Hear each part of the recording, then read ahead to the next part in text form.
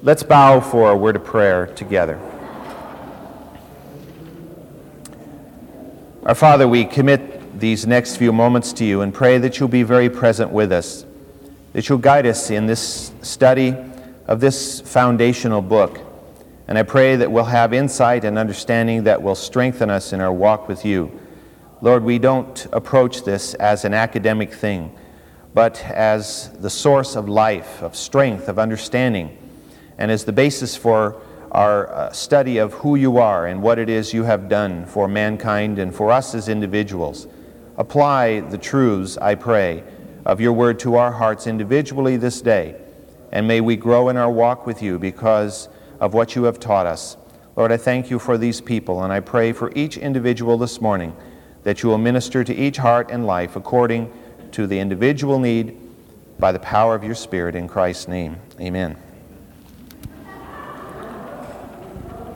One of the things that you will know, of course, I'm sure, about the book of Genesis is that it is truly a living book. Now, I realize that some individuals have come to know Christ, and the first thing they've done is to sit down with the Bible and believe, well, you start at the beginning of a book, right? And you start reading through. And sometimes they get bogged down, and sometimes it really opens up to them.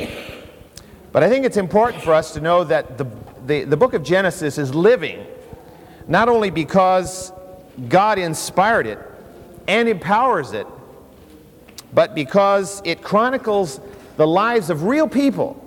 And I think one of the most important things for us to do, if we haven't already, is to be able to recognize that Abraham and Isaac and Jacob and Joseph and all of the people you read about in the Scripture were living people, just as you and I are.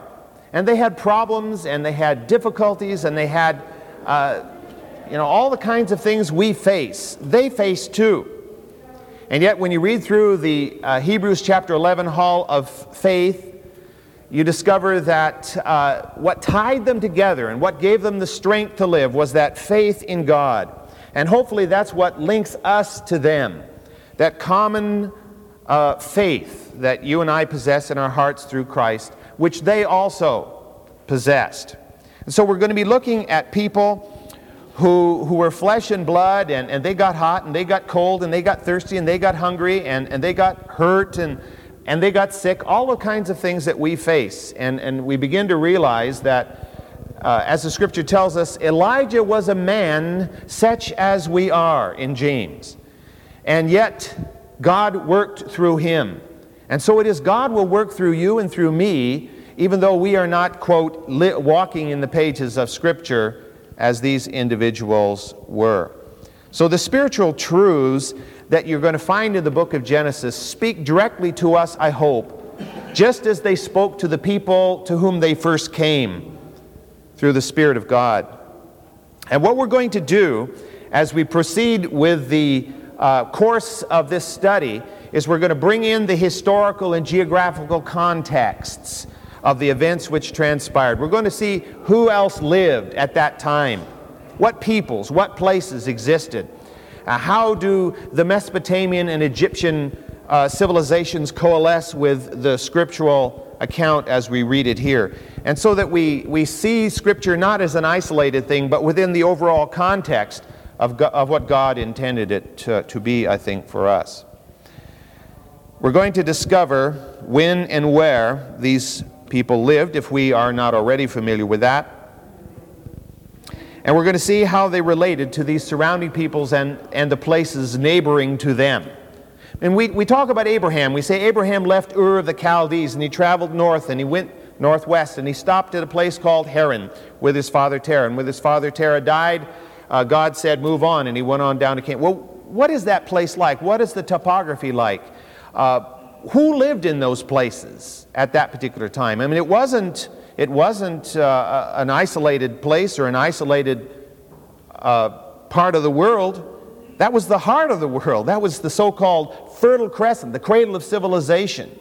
That's where civilization was born. I realize if you've been following the news lately, you know that now and more they're saying, we've got proof that mankind started up in Africa, and we're tracing down the the DNA of certain, females, and we're finding out that the first female who was the originator of the human race was in East Africa and all of this. Well, we can accept that if we want to, but I don't think that's going to be supportive of what we find in Scripture as we study along, particularly through the book of Genesis. Now, I tend to do a lot of cross-referencing. I hope that's good as far as you're concerned.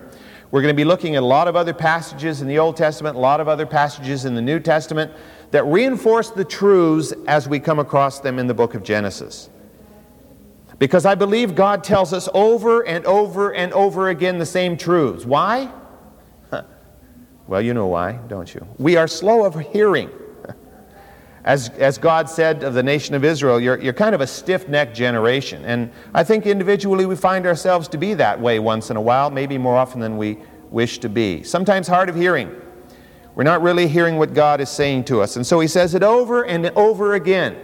And what has really been exciting to Lois and myself through the studies we've had in the past is that we discover that every single truth that you find in the New Testament, you will find it in the Old Testament.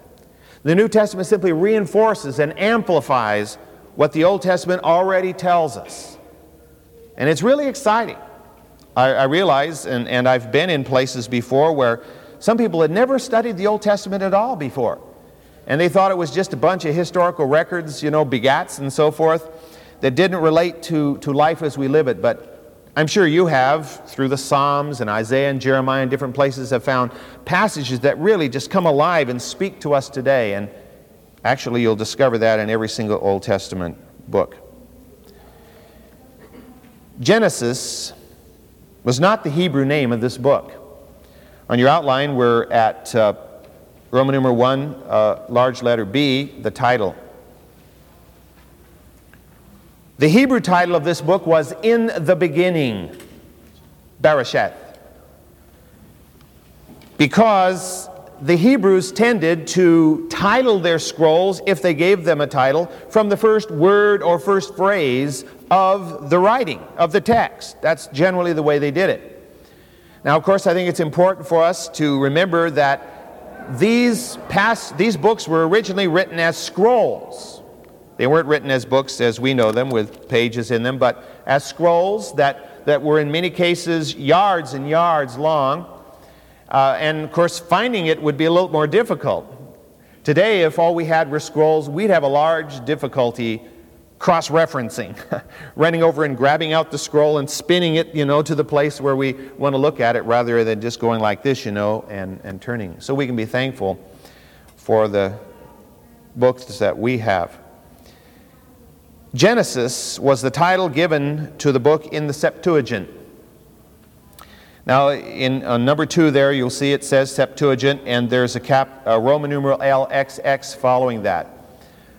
Generally, the Septuagint is designated by the LXX, which means 70, because theoretically there were 70 or 72 scholars who worked on putting together the Septuagint version, which was the very first translation, at least that we know about, of the Hebrew Scripture into another tongue.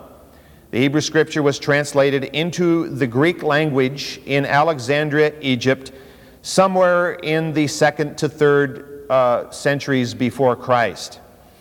And the Septuagint version was made available because the Alexandrian Jews had become so separated from the Palestinian Jews that they were losing contact with the Hebrew language and many of the Hebrew customs, and therefore the book was put into Greek so that they could read it, and of course it would be usable for bringing in proselytes to the faith also. The Septuagint translation of the Scripture of the Old Testament uses the word genesios to translate the account of. In the 2nd chapter of Genesis, verse 4, in the very first phrase, you'll discover these words: "This is the account of the heavens and the earth when they were created." This is the account of. So the Septuagint translators took that phrase, the account of, and they used that to be the title of the entire book. The account of. Not real exciting, probably most of us wouldn't buy a book that was simply titled The Account of. It's like going out and buying a book that just is entitled History. Even though many historians in the past, that's what they've titled their books. Tacitus, Histories. But the word Genesios in English, or that is the word Genesis in English, means origins or beginnings. And so today we call this Genesis, coming from the Septuagint translation, and it means the book of origins.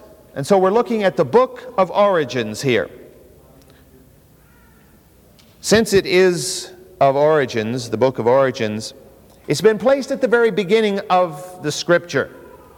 It's the opening book, and it's so logically placed in that particular position. Genesis not only describes the origin of the whole created order, but it also describes the origin of human civilization and human culture. You and I are well aware of the fact that in our public schools today, and of course many of the private schools and universities also, the teaching is that we have come here through the process of evolution, that we are the product of some primordial sea in which, lightning struck this juice that was floating around and created amino acids which came together to form proteins and all the way up to us. Voila.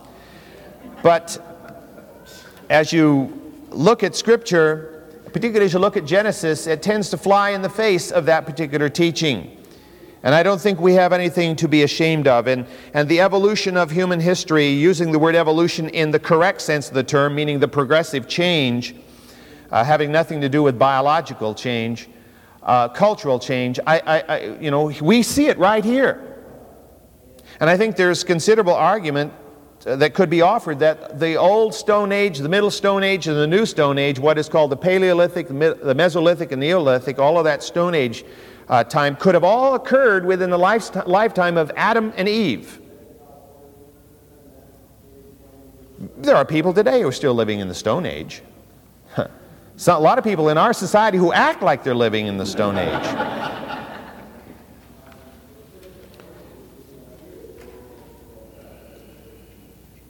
I think if we didn't have the book of Genesis, we'd discover that we have a scripture with no foundation.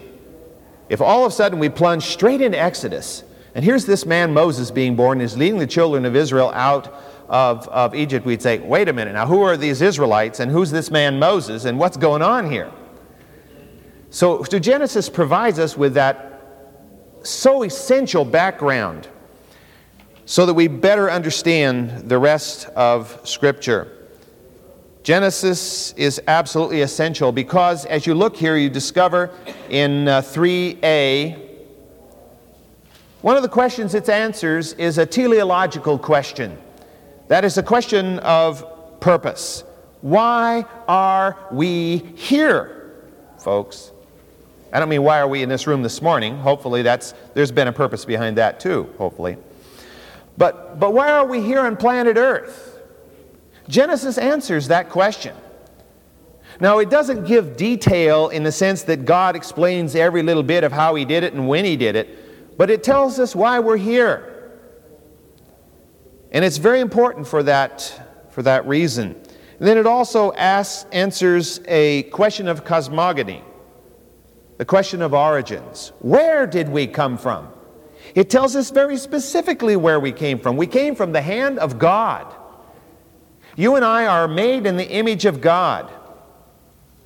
And even though Adam was created out of the dust, that's nothing to be ashamed of.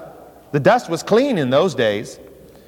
And we see the birth of the human race, and it's a beautiful, beautiful picture.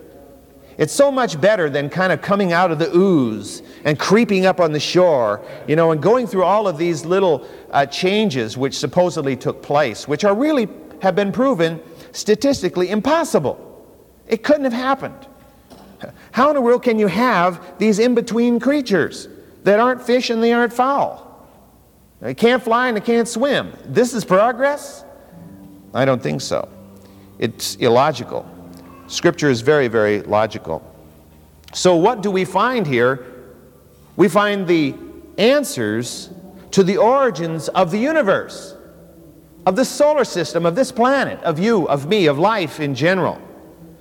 We discover the origin of sin, of pain and suffering. We often ask, why do I suffer as I do? Why do we suffer? And so many people will ask you the question, if really God reigns, why do I suffer the way I do? Well, the book of Genesis opens the door to understanding that. It's very, very critical to that kind of understanding. And of course, then it tells us also the origin of the chosen people, and that is very vital. It's kind of interesting, I believe, that God opened His Word to us through revelations which He gave to Moses. Now, whatever we want to hold as far as what Moses had available to him, did Moses have some written records available to him? Was he experiencing oral traditions? Whatever it was the case, we discover that God is the revelator. And Moses gets it straight from the hand of God. And we discover the beginnings of human history in this book. And then God goes along, and centuries later, He gives another revelation to a man by the name of John, in which he describes the end of it all. To Moses, the revelation of the beginning; to John, the revelation of the end. Perfect bracketing of the Word of God, from Genesis to Revelation. In between, we have, as you look here at C1b, in between the opening revelation of Genesis, you have the remaining Old Testament, from the life of Moses himself as it's described in the beginnings of the book of Exodus, all the way through the writings and the life of Nehemiah, a period of at least a millennium.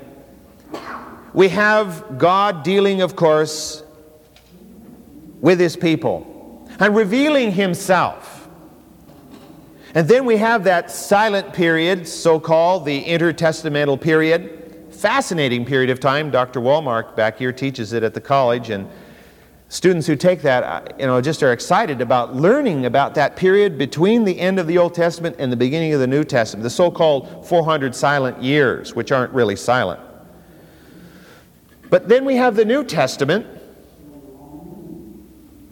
beginning with the life, or at least the record of the conception of John the Baptist, and ending with the revelation to John the Apostle, a period of about 100 years, about 1 century of time, which culminates the written revelation from God. Now, I'm a firm believer myself in the fact that this is God's revelation to us, and He's not adding to it. He may illumine our minds, He may give us insight and understanding, but He is not revealing anything new in the sense of His Word, because it's all here. We have the complete revelation between Genesis 1 and Revelation chapter 22 as it's organized in our Scripture. In the physical structure of this Scripture, we discover, of course, Genesis begins our Bible, but it also is the first book, the first scroll within the Hebrew Torah, or Torah, the law of Moses, as it's referred to by the Hebrews and even in Scripture. It is also the very first book in what the Greeks called the Pentateuch, the five, which are the same books. Genesis, Exodus, Leviticus, Numbers, and Deuteronomy comprise what is called the Pentateuch, and it also comprises the Hebrew law, the Torah. Now, it's interesting to note, important, I think, for us to look at the question of authorship. Who wrote these books? Who wrote Genesis, Exodus, Leviticus? Who wrote the law? Well, if we're really committed to God as the revelator, we all must believe that all of Scripture was authored by God Himself. God is the author of Scripture from Genesis to Revelation. But God used human beings to actually put it on paper, or parchment, or, papyrus, or whatever it was put on originally. With Moses, it was very possibly put on papyrus, since he was raised in Egypt and would have had experience with that. Most conservative scholars, from the very earliest time to the present, believe that Moses is the writer of Genesis and the rest of the Pentateuch. Liberal scholars, however, have a different point of view. And there have been some who've argued that no, Ezra wrote the Pentateuch. That was kind of an early liberal opinion. More recently, the last 200 years or so, liberal scholars have tended to believe that the Pentateuch is the product of the putting together of several early documents. Documents which were written somewhere between 500 and 1,000 years after the time of Moses. These documents were put together by an editor later in time to form what we call the Pentateuch. This is the liberal argument. Now, some of you have maybe studied this, the so-called documentary theory, which had its origins back in the 18th century, but was really kind of brought to a full head by a German scholar by the name of Julius Wellhausen, who lived into the early years of this century to about World War I.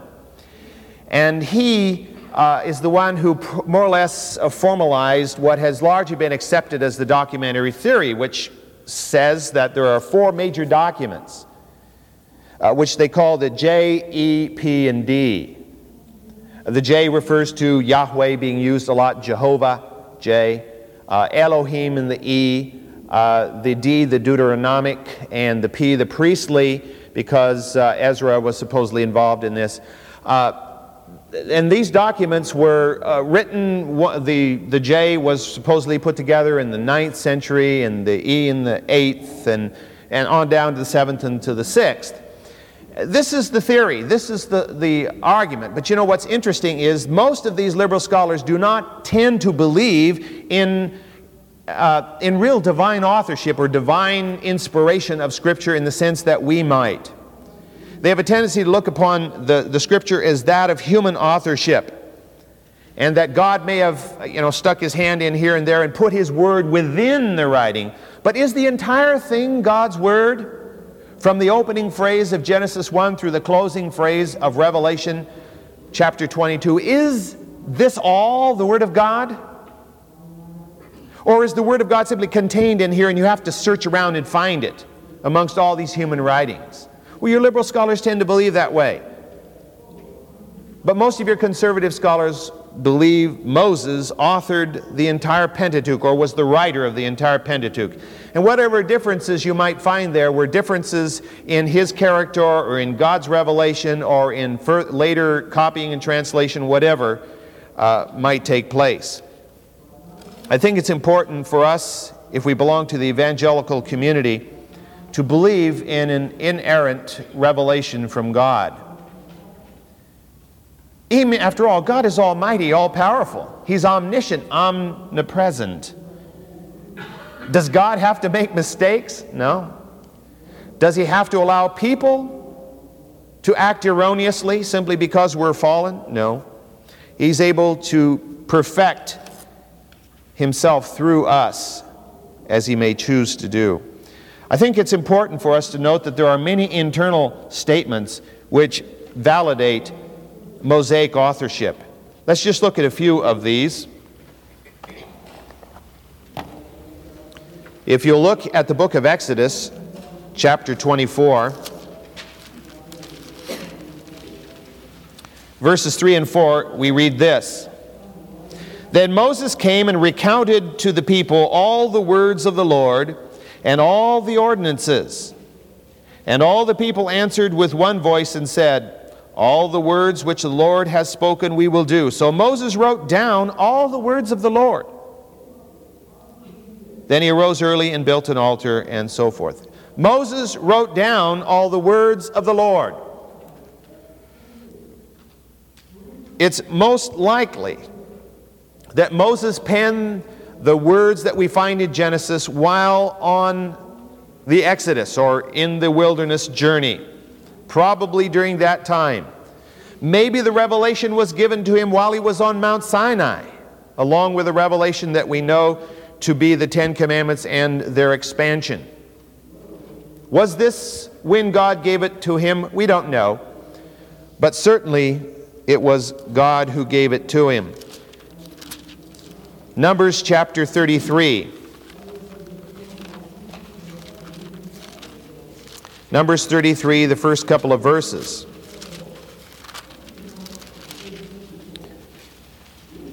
These are the journeys of the sons of Israel, by which they came out from the land of Egypt by their armies, under the leadership of Moses and Aaron. And Moses recorded their starting places according to their journeys by the command of the Lord. Again, Moses recording the events as they transpired. The word of the Lord and the events of the journey. Moses recorded these. And he was able to record them, I believe, accurately because of the Spirit of God being upon him. Maybe more importantly than these passages, though, are the references in the New Testament. Mark chapter 12. Mark 12, verse 26. Now this is within the context of Christ's response to the Sadducees.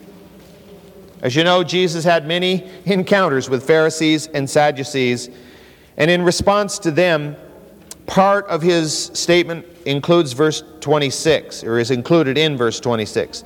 But regarding the fact that the dead rise again, have you not read in the book of Moses, in the passage about the burning bush, how God spoke to him, saying, I am the God of Abraham, the God of Isaac, and the God of Jacob. What this is Jesus Christ himself affirming that Moses recorded the account which we call Exodus.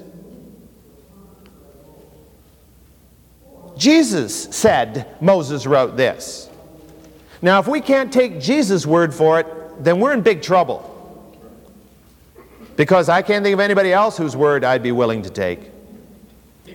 One of the problems I see in looking at the different interpretations, and I don't think it's wrong to study Scripture to try to discover how the Scripture came down to us.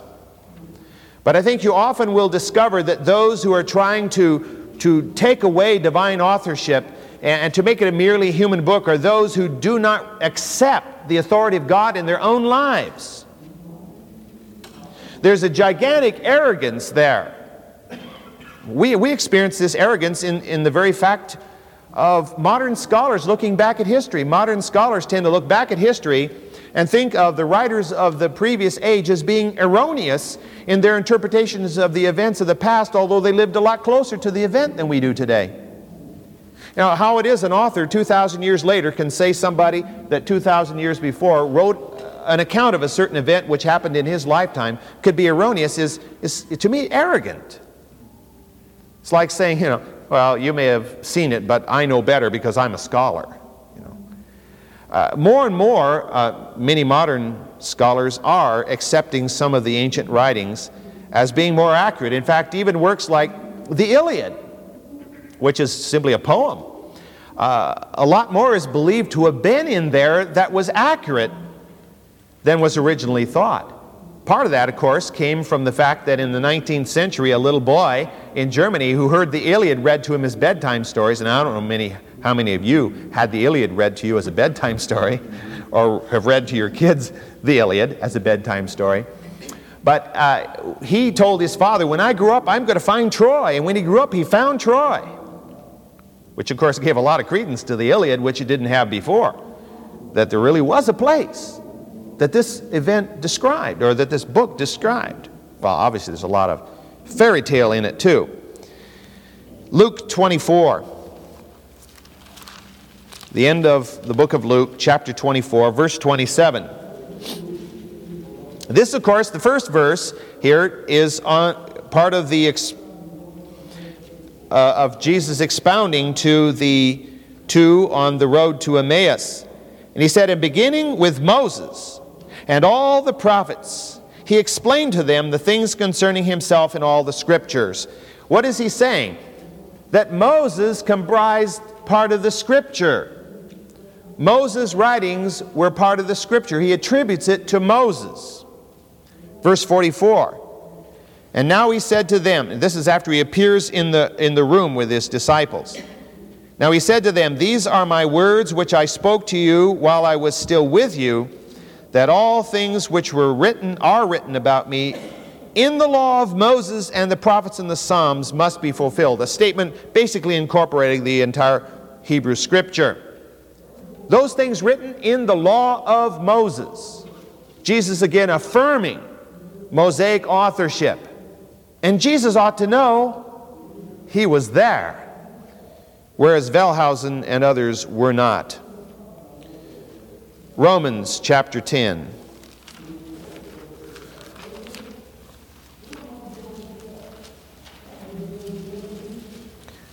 Here Paul is quoting from Leviticus chapter 18. Romans 10:5. For Moses writes that the man who practices the righteousness which is based on the law shall live by that righteousness. Moses writes, quoting from Leviticus chapter 18. Moses wrote it. Paul says. And if we believe that Paul was inspired by the living God to write Romans, then we must believe that he was accurate in his statement that Moses wrote those things. Now, the importance of Genesis to us, I think, can be seen in the simple fact that it is the Bible book most quoted by other Bible books. Every New Testament author quotes or refers to Genesis. There are something like 200 references, inferences to Genesis found in the New Testament. So obviously it was very, very important as foundational for New Testament teaching. I find it kind of interesting to look at the book of Genesis as it's the book where it describes a perfect world which becomes an imperfect world. It's what you might call paradise lost. And then you look at Revelation at the other end where it describes an imperfect world that becomes a perfect world, which is what? Paradise regained. And so one end you have paradise lost, the other end paradise regained, and thank the Lord we're a whole lot closer to paradise regained. In fact, I hope we're very close to paradise regained, right? The key verse in the book of Genesis is, of course, the first verse of the book.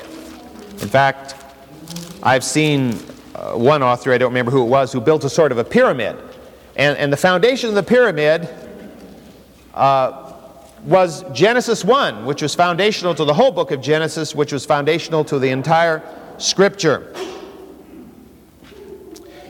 If we accept the very first phrase where it says, "In the beginning God," if we accept that phrase, the rest of Scripture is a lot easier to understand and to accept. But if we reject that first phrase, the rest of Scripture just becomes another book of literature, the way it's studied in many of our universities today, with no power, no understanding, because of rejection of that first phrase, "In the beginning God."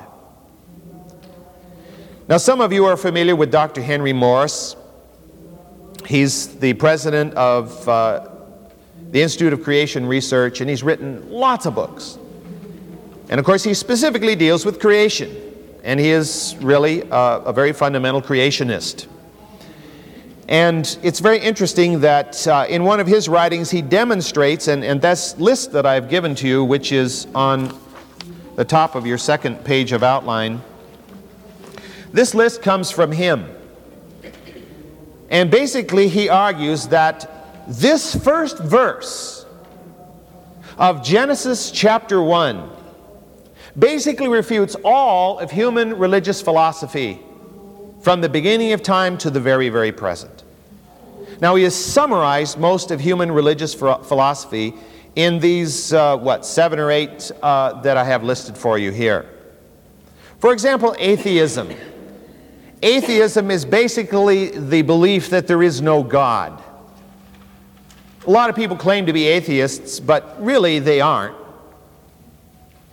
because they worship themselves. They're the God of their own little world. Everybody has a God. But anyway, the philosophy of atheism is that there is no God, no supreme being who rules creation and who is the creator. But if you look at this particular verse, it says, in the beginning, God. It doesn't say in the beginning, nothing. No, out of the primordial chaos there arose in some little human mind a kind of a concept of a supreme being. No, in the beginning, God. There is a God. Therefore, atheism is totally wrong. It's a false doctrine, a false philosophy. What about pantheism? Pantheism, I didn't think it was that funny. Pantheism is the belief that the laws, the forces, the matter of the universe, all of this is God. If you've ever studied Hinduism, you know that although Hinduism is polytheistic, and they have as many gods as there are Hindus almost, but it's also pantheistic. Maybe some of you have seen the Star Wars trilogy, and they talk about the Force be with you. That's pantheism. You're on the light side of the Force, the good side of the Force or the bad side of the Force. This is pantheism. The belief that there's some kind of energy out there which is God. He's not personal. But the Scripture says that there is a personal God, and He transcends His creation. His creation is not God. God is in everything that has been made, but there's a difference between God being in everything and that being God. And you and I have to be very, very careful as Christians how we phrase that. We say, oh, but God is in all of nature, and God's in the sunrise, and God's in the sunset. Yeah, in a sense. But we should be careful we don't state it in a pantheistic way. God transcends His creation. He's beyond it, much greater than His creation. Polytheism, the belief in many gods. As I said, the Hindus have hundreds of millions of gods. Of course, they have certain ones that are most important to them. Brahma, which is sort of, he's there, but nobody pays a lot of attention to him. He's the creator. They mostly worship Vishnu and his many revelations, such as, of course, Krishna, which we've heard a lot about in this country. And then Shiva, who's the opposite. Vishnu is the good guy, you know, he helps things be renewed, and Shiva's going around trying to destroy everything. And so there's this kind of a dualism. I mean, Hinduism is so mixed up. You got to have a lot of screws loose to really accept it, or to begin to understand it. Because something that's got dualism and pantheism and polytheism, all this stuff mixed in, well, of course, it's an eclectic religion. They'll take Christians too, as long as you don't become single-minded in saying Christ is the only way. If you say Christ is a way, then they welcome you in. We had neighbors like that down in the Bay Area. We lived next to a Hindu family. And they invited me to be a speaker at a Hindu wedding. I went. And my wife and I sat in as they went through their little shindig up in verse, you know, going through the Sanskrit scriptures, the Rig Veda and so forth, and putting their little petals and burning them up on the stage. I don't know, I guess they got a variance from the fire marshal to do this, but we were praying in our hearts, you know, against the enemy, because we knew he was present. And then I talked about Jesus Christ as being the only way. And I'm not too sure how many of them liked me, but our neighbors still accepted us, and we gave them books like Death of a Guru, and I don't know, they said they read it, but and they allowed us to pray for them. But you know, they're so eclectic, so, you know, anything and everything is okay, that it's really hard to nail them down. And so Scripture very clearly says there is one and only one God. His name is Yahweh, Elohim, Father, Son, and Holy Spirit. There's not many gods. Materialism, which is the belief in the eternality of matter. Matter has always been here, and it's just now reformed itself into the universe which we know. If you go back to the ancient Greeks, Democritus believed that there were little particles called atoms. It's interesting how old the atomic theory is. Even though it was renewed at the beginning of the 20th century in a more scientific way, there were beliefs in atoms that go clear back to the, well over 2,000 years ago. And the only reason that theory didn't continue was Aristotle threw it out and said, I don't believe it. And Aristotle, of course, was more influential than others on Greek thought as it came down to the Romans and hence to us. But he argued that you and I are where we are and the things around us are where they are because of the fortuitous combination of these little invisible things called atoms. The belief in the eternality of matter. But it very well says here, in the beginning God created. And we'll be talking about that word created in a few minutes. It disallows the existence of matter before that time. Matter did not exist until God brought it into existence. And then dualism. Dualism is the belief that there are two gods. And they're more or less equal, but they're in opposition to each other. The God of light and the God of darkness. The God of good and the God of evil. The God with a white hat and the God with a black hat. You know, whatever. Now, Zoroastrianism was a good example of this. Created about 2,500 years ago by a man that the Germans called Zarathustra. This belief was that you and I are caught in the midst of an eternal struggle between Ahura Mazda, the God of good, and Ahriman, the God of evil. And that there's this eternal battle going on, and really, according to Zoroastrianism, ultimately the good God would prevail. And if you were on his side, everything would be okay in the very end. But dualism is false. It says in the beginning God, it doesn't say in the beginning God and a co-equal force called Satan existed and they struggled and created this hodgepodge. You look into ancient Greek mythology and ancient Egyptian mythology and you discover this dualism also exists. And the world is kind of the product of this clash. But that's not the way it is it? Satan is nowhere co-equal, and there's no indication God was that Satan was involved in creation. He's a destroyer. He's not a creator. And then humanism. It doesn't say in the beginning there was man, and man created. It says in the beginning was God. God created, and one of the creations was man. How dare we arrogate ourselves to equality with God? How dare we be God of our own lives? He is the creator, not we. Then lastly, evolutionism, which argues that everything just sort of came into existence by this elan, if you will, this upward force, which brings a higher and higher level of existence to the universe. It says God created. God created. Let's look at this first verse of Genesis.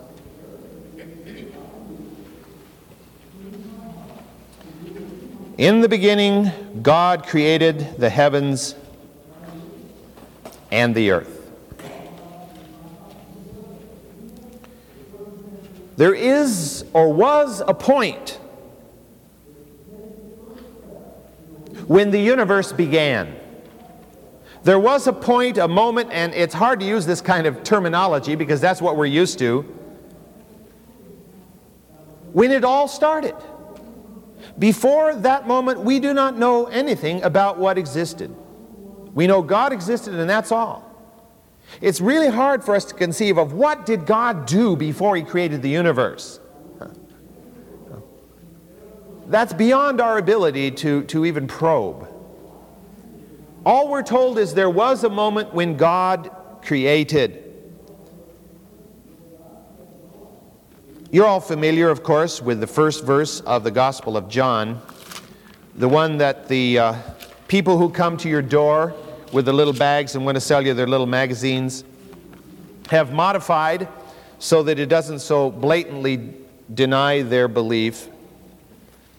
John 1:1, in the beginning the same basic phrase, in the beginning was the Word, and the Word was with God, and the Word was God. Now the question that could be asked is, when was the beginning? It says in the beginning, but when was the beginning? When, as we could be able to figure it out. If we were to backtrack through time, could we find the moment of the beginning? Well, obviously no. There's no way to accurately determine that event when it took place. The Scripture simply tells us that the eternal, omnipotent, omnipresent God created a world which became temporal, changeable. And He created it at a moment which He said is the beginning. Now the Hebrew word bereshith means at the start, or the first in a series. So what we have here is the beginning of time. In the beginning was the moment time began, that which you and I understand. You remember, if you took elementary geometry, that you studied about Euclid, the ancient Greek who put together the first major textbook on plane geometry. And that was Euclidean geometry, in which you had length and width, and you had height or depth. Three-dimensional geometry. And that was pretty acceptable until you came to the late 19th and early 20th century, and you have men like Einstein and others who come along and say, but that doesn't work, because you must think of length, width, and height in time. And so they brought in the fourth dimension, time. And of course, you know, they talk about the universe being a compound curve this way and curve this way, double parabolic, whatever, situation. And suddenly we're lost, right? Unless you're into higher math and higher physics, you say, okay, whatever you say, you know. Time becomes a factor. And it was God who brought it into existence. And time's very important to us. We're looking at the clock and saying, isn't time about up here? Church will take a certain length of time. But of course, Scripture tells us that time is irrelevant to God. One day is as 1,000 years, 1,000 years as one day. Hebrews chapter 1, verses 10 to 12. Quote the psalmist in Psalm 102, and we read this: "And thou, Lord, in the beginning did lay the foundation of the earth, and the heavens, they are the works of thy hands. They will perish, but thou remainest, and they all will become old as a garment. And as a mantle thou wilt roll them up, as a garment they will also be changed. But thou art the same, thy years will not come to an end." A statement of both finite world as which we understand, a universe which is running down, which is decaying, in which time exists, and an infinite, non-decaying God who lives outside of time. We don't know when the beginning was, but there have been those who have tried to tell us when the beginning was. Some of you may have the old Schofield Bible. If you have the old Schofield Bible, you probably have certain dates in your margin. Now, always remembering, of course, the margin was not inspired, as the Scripture was inspired, even though some adhere to it as if it were. You know, the Schofield notes in some people's mind are inspired as the rest of the text. But James Ussher, who was an Anglican archbishop in the 17th century, went to the book of Genesis and he worked backwards through the chronologies there, and he came to a year which he said was 4004 BC as the date for creation. Other divines came along and said not only was it 4004, it was the week of October 17 to 24. So what do we have now? 4004 plus 1991, 6,000, almost 6,000 years in a couple of weeks since creation. And another one came along and said it was not only that, it was 9 o'clock in the morning, you know. Now, we laugh, and that is funny, but they were serious. Now, others have suggested dates which have been both closer to us, but most further. And of course, in the area of evolution, the area of the geologic column, there's been a demand for a long period of time, and so they've run it back to almost 5 billion years. Now, they claim that's based on the radiometric dating of certain kinds of rocks, but if you ever go into radiometric dating, whether you're talking about U-235 to lead-206 decay series or potassium argon or whatever you deal with, all of those series are fraught with problems, big problems. And so they don't really prove anything. But you've got to have a long period of time if you're going to believe in evolution, because this just can't happen overnight unless you're going to go to the hopeful monster theory, which some have decided to go to today because they found neo-Darwinianism to be off base, and so they're going back to the Goldschmidt's old idea, you know, chicken lays an egg and out comes a lizard type thing. And, you know, if you want to believe in that kind of evolution, you can, of course, support evolution in a short period of time. But you've got to have long periods for evolution to be plausible. Now, let me read one verse to you. I think it's very telling.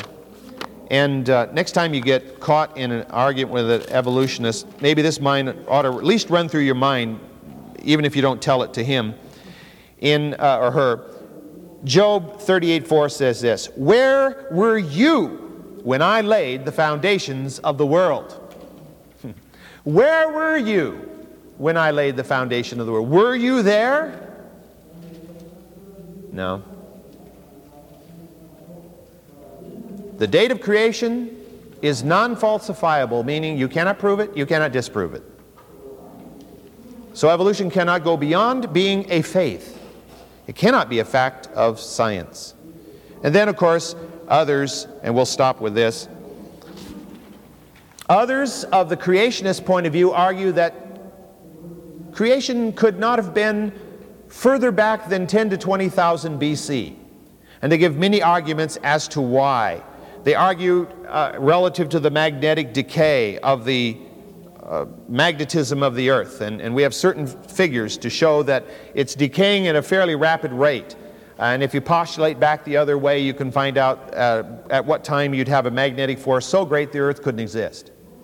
The salting of the sea. There are just dozens. The cosmic dust aggregation. Cosmic dust is falling into this planet every day. And if it was around 5 billion years, there ought to be so much more cosmic dust, which is clearly identifiable because of its chemical composition. So much more here than there is. Instead of just inches, there should be yards of it on this planet, if this planet had been here for 5 billion. And there are numerous other examples to support the theory of a very, very young Earth. There are many conservative scholars who say, you know, probably the date of creation does not go much back before 5 to 8,000 BC. Well, one of the things I teach in a class out there, I teach at the college called World Civilization, is that when you look at the cultures, look at the culture of India, China, Mesopotamia, Egypt, you look at the different world cultures, and as you go back into time, you'll discover right around 4,000 BC is the date in almost all these cultures when there is first a clearly identifiable civilization of some sort, be it relatively primitive or more as advanced as it was to become in Mesopotamia. And what that would indicate to me would be not a date of creation, but a date when they came down off of Mount Sinai, not Mount Sinai, but Mount Ararat, or the mountains of Ararat, and began to repeople the earth. And if you look at the date of Jarmo and Sialk and Tel Halaf and Jericho and some of these places, you discover that these dates fit in a general way, with a flood that probably doesn't date back more than 6,000 years BC. And all of this fits in very, very well, I think, ultimately with Genesis. Well, I think because of the hour we will stop at that point, and so next week we'll pick up with Roman numeral 2b on your outline, and then there'll be another page of outline.